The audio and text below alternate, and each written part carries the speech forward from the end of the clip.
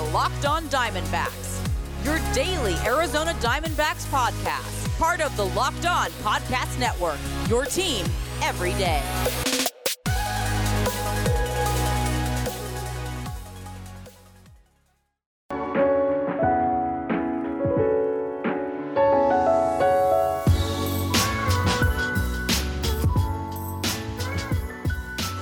Welcome back to the Locked On Diamondbacks podcast. You're part of the Locked On Podcast Network. You're listening to who? Always wonderful host of this podcast, Millard Thomas. I'm a multimedia journalist and I'm a graphic designer, so please go check out my website, millardthomas24.myportfolio.com. On there you can see all my latest work, from my packages to my articles to my photos and my graphic design. For today's show, we got a jam-packed show. As always, Nick Piccaro of AZ Central Sports is back on. We are talking D-backs. We are talking Eduardo Escobar, Carson Kelly, the outlook for the rest of the season. So it's a full podcast today. But first, I want to talk to you guys about Locker Room, because this episode is brought to you by Locker Room. Download the app and join me this Sunday to get in on the action. Locker Room, changing the way we talk sports. All right. Let's get into that conversation with Nick. Let's switch up the conversation just a little bit. What's one early season narrative that you were watching coming into the year, and how has that narrative played out so far to begin the season? Well, I'm trying to think of some that we haven't already talked about, because I think, the biggest and most important one was Ketel. And if they got him back to what he was, that was really going to change everything about their lineup and about them as a team. The rotation was a huge question mark for me coming into the year. We've touched on most of it. But as you said, they got Caleb Smith out of there. Luke Weaver, maybe we could talk about Luke Weaver for a minute. I'm still a little bit wait and see on him, but I'm really encouraged by the fact that he's been able to make it work fairly effectively with just two pitches. I think he's always been focused on trying to find a slider, trying to find a curveball. And it sort of feels like the secondary pitch that he needed was just to not throw those pitches, so to speak. Like, rather than getting them perfect, he just took them away and got better. So that's kind of interesting. Now, again, like, you don't know that he can do that over and over with just two pitches for a full season. He probably can't. There's not very many guys in baseball that are able to throw literally 99% of their pitches being just two pitches, which is what Luke has done the last couple times out, and be successful for a full season. It takes special command of the fastball, and it takes a special second pitch to be able to do that. Now, that changeup of his is very good, and he does seem to be locating his fastball pretty well, or at least he was those first couple of starts. So they've kind of, and Widener, we've obviously talked about, they've got Gallen back. It does feel like that rotation is stabilizing a little bit. Merrill Kelly is a concern. Yeah. I don't think he's really thrown well in any start yet. And I think that his issues have sort of flown under the radar a little bit, just by other things that have happened in the games that he's pitched. He pitched, was it yesterday, I think, against the Reds? I started yesterday's game and didn't throw that well. I mean, he really didn't. You looked up and the numbers were not there for him. So the bright side is that he's healthy, and that's a guy coming off surgery last year. But if he's given up a run an inning roughly, that's not going to cut it.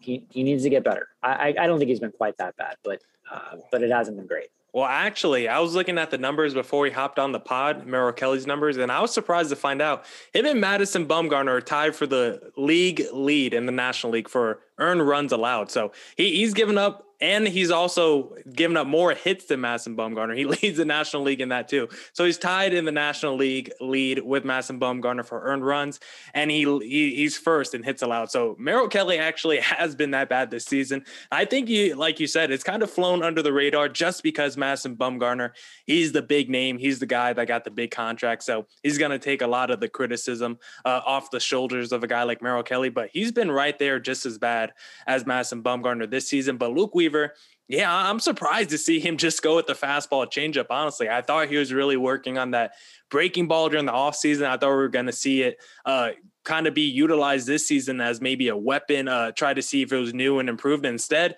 he's taking it away. And so far, I mean, he's been pretty good, pretty solid. He hasn't been great. He hasn't been 2019 Luke Weaver, but he's definitely been a lot better than the guy last year who couldn't even go 6 innings into a ball game. And in his second to last start, he went 7 innings, the first time he did that since May 2019. So I'm hoping he can continue getting better, because that's a guy with, we all talk about it, the potential of maybe a number 2 and number 3, with real upside. And we haven't seen it a lot outside of 2019, but if he can get back to that, I mean, what does that mean for this D-backs rotation going forward? If Luke Weaver can get back to that number 2 kind of potential. Yeah, I mean, I think it kind of goes back to a little bit of what I was saying about Widener earlier. It's just that, Weaver wasn't able to stay healthy. He wasn't able to maintain that stuff over multiple years. So, I mean, he really hasn't done it yet. I mean, in 2019, he did it for, I'd have to look up the numbers. I think it was 12 starts. Yeah. And he broke down in May. And he had really good secondary stuff those first 2 months of that season. A good slider, or maybe he was calling it a cutter at the time, a good curveball. But those pitches have kind of deserted him. So if he can get back to being that guy that he was those 2 months in 2019, it would be enormous for the Diamondbacks. But kind of where he is now, he's just such a different guy from what he was then. It's hard to compare. Nick and I will continue our conversation, talk about Eduardo Escobar and Carson Kelly. But first,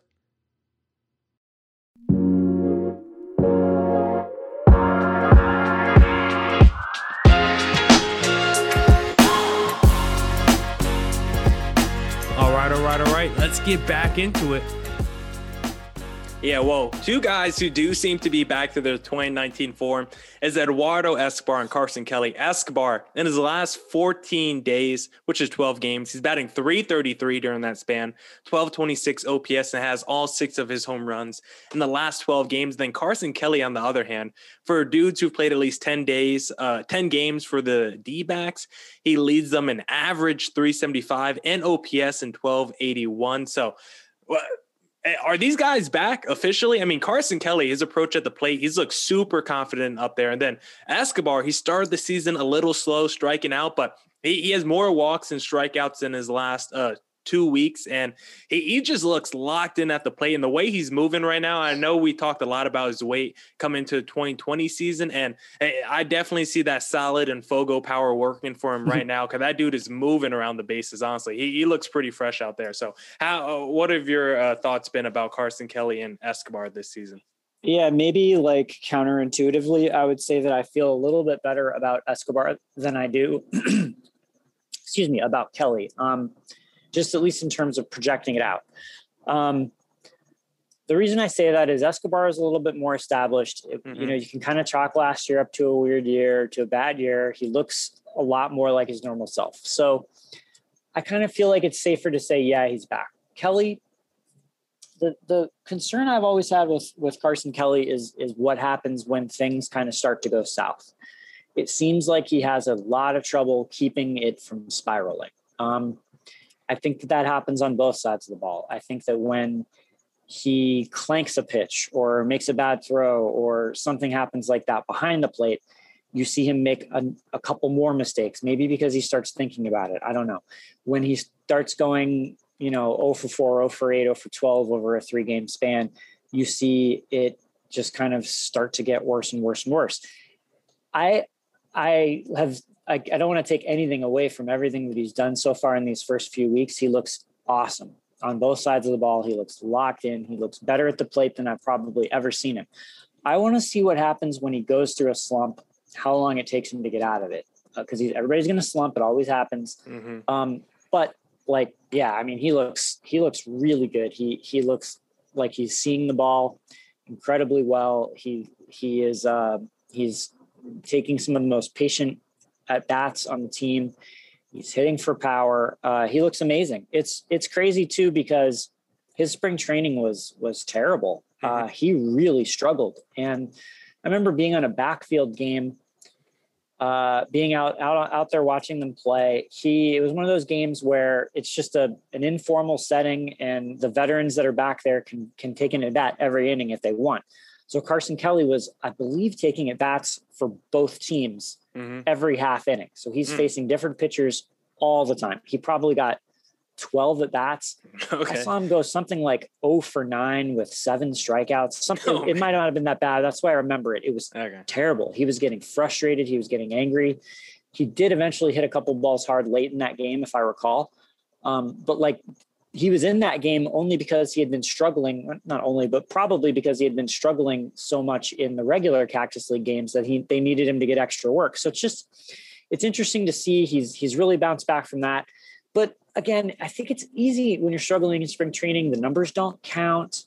Like, okay, no big deal. I'll just shake it off. I want to see what happens when he starts to struggle in season in games that count, and see him recover from it. Because everything that I've seen so far right now, I mean, this is a potential. This is a frontline big league catcher that can make a massive impact on a team's future. If this is something, I mean, I don't expect him to be a 1200 OPS, right, 380 hitter, but if he's an above average bat for the position and can catch, that's a huge piece. Yeah, and if he just something consistently what we saw from 2019, I think that's a pretty good everyday catcher. If he's a guy who's near 20 home runs and I agree. Yeah, a guy that gets on base about 35% of the time, I think that's perfect. But if he does struggle mightily, for the rest of the year, there is someone behind him that the D-backs do like in Dalton Varsho. So do you think a Carson Kelly feels that extra pressure to go out there and perform with a guy like Varsho just waiting in the wings? I don't know. That's a good question. I don't think that Varsho's really ready to catch at the big league level yet. I don't think the Diamondbacks think that either. But I mean, just the fact that there's competition, that could be a factor. Carson, though, I mean, he's pretty driven. I don't know. I'm never really sure how to answer that kind of stuff, because I think Carson, most of these guys are really professional. They really care about what they're doing. They want to be good for their teammates. They want to be good for their own careers. I would like to think that sort of thing doesn't really drive them, but I don't know. Maybe it does. Yeah, and it could just be a subconscious thing too, just knowing if I mess up here, there could be someone, my replacement could be around the corner. So you never know, especially if this team really struggles. They might go toward a youth movement and then see some of his opportunity lessen with a guy like Varsho just waiting back there in the wings. But I've been thoroughly impressed with Carson Kelly this season. Glad to see Eduardo Escobar is back. Glad to see Ketel Marte is back and killing it, because before he got hurt, he was legitimately playing like the best player in baseball. And that's not even hyperbolic, honestly. His numbers were kind of backing it up for him, arguably being the best in the game. And in that small sample size he was playing. But based on what you've seen from this D-back so far this season, they're 9-10. They're a half game behind the Padres. How do you project this team the rest of the year? Do you think they have enough to maybe make a wild card run, or are they just going to be the same old D-backs that finish around 500? Nick and I will ponder the outcome for the rest of the D-back season, but first, I want to talk to you guys about Built Bar, because Built Bar is back, more improved, and more delicious than ever before. They have 18 amazing flavors with 6 new flavors: caramel brownie, cookies and cream, cherry barcia, lemon almond cheesecake, carrot cake, and apple almond crisp. The bars are covered in 100% chocolate, and they're both soft and easy to chew. Now, the reason I love Built Bar is because I'm a health conscious guy. I try to go to the gym when I can, and Built Bar tricks me. I think that I'm eating a candy bar when in reality, I'm actually eating a protein bar that's low in calorie, low in sugar, high in protein, and high in fiber, so it's great for that keto diet. If you go to BuiltBar.com right now, they reset their promo code for this relaunch. You get a free Cooler Earth purchase while supplies last. Just use promo code LOCKED15 and you'll get 15% off your next order. Promo code LOCKED15 for 15% off at BuiltBar.com. This year, the Locked On Podcast Network is partnering with the Draft Network to cover the NFL Draft live. Get insight and analysis from Locked On local experts and the Draft Network's national experts. Subscribe to the Locked On NFL YouTube page to watch live 3-day coverage of the NFL Draft, April 29th to May 1st.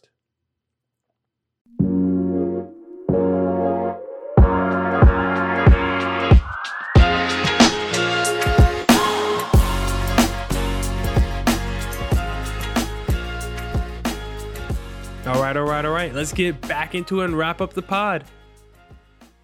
I mean, if I had to bet, I would bet on it, them being, that the same old D-backs or worse, to be honest. You hate to hear. Yeah, I mean, but look, I don't think that means that's definitely going to happen. I mean, I'm just telling you what I would put money on.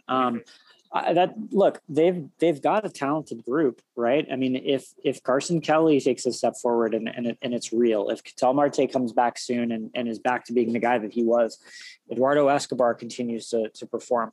They've done all this they've gone on this little hot streak without Ketel and Christian Walker, who's another big piece of their offense, or was the last couple of years. LeCastro's out. He's a disruptive type of player when he's playing. They've played well here, largely without much contributions from David Peralta, who finally got going, in that final game against the Reds. So, there's reasons to think like that this team can be better than what they've done so far. What's going to happen with Bumgarner? What is Taylor Widener and what's Luke Weaver? There's lots of questions still to be answered.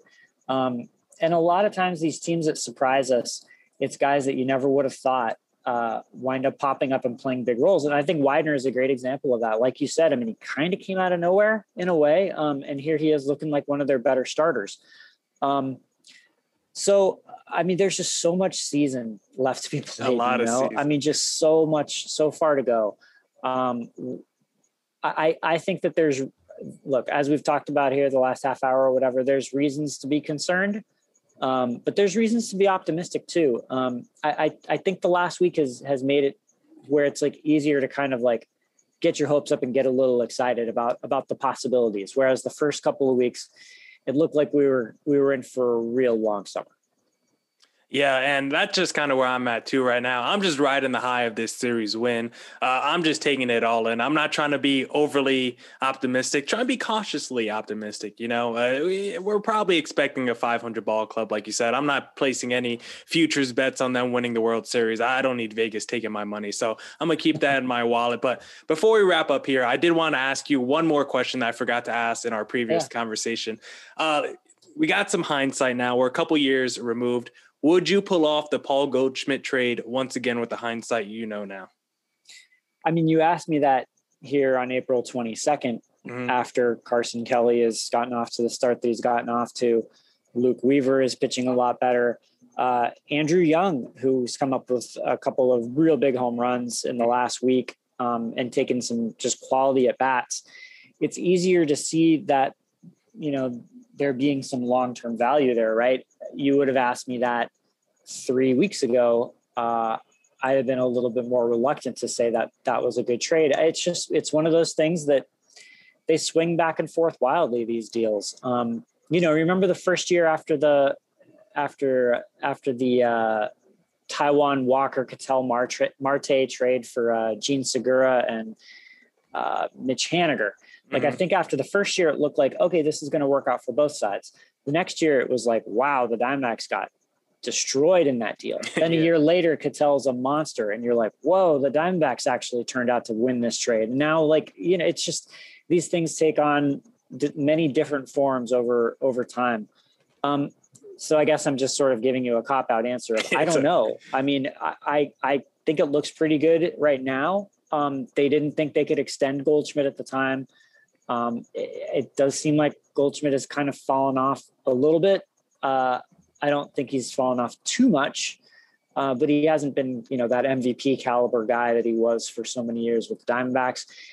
And they got some young, cost-controlled players with upside. I mean, I think it worked out all right for him. At least it appears to be the case at the moment.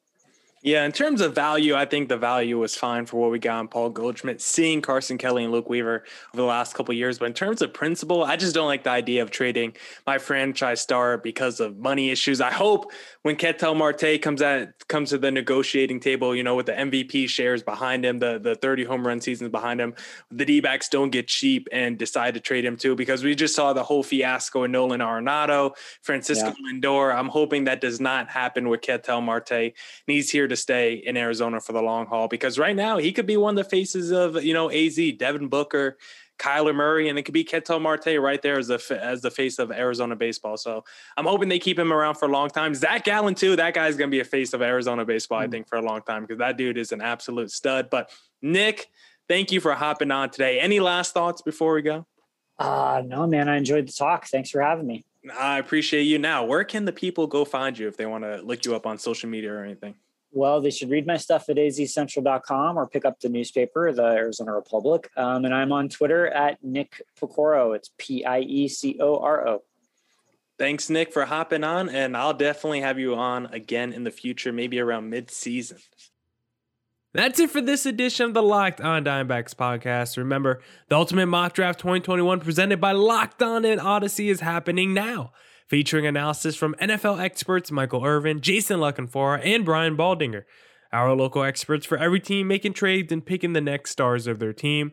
Search the Ultimate Mock Draft 2021 on the new Odyssey app or wherever you get your podcasts. Odyssey is your audio home for all the sports, podcasts, music, and news that matters to you. That's AUDACY. And don't forget to follow me on Twitter at CreatorThomas24 for my personal account, at Locked On Diamondbacks on both Twitter and Instagram for the podcast handle. And as always, stay safe and stay healthy. Deuces!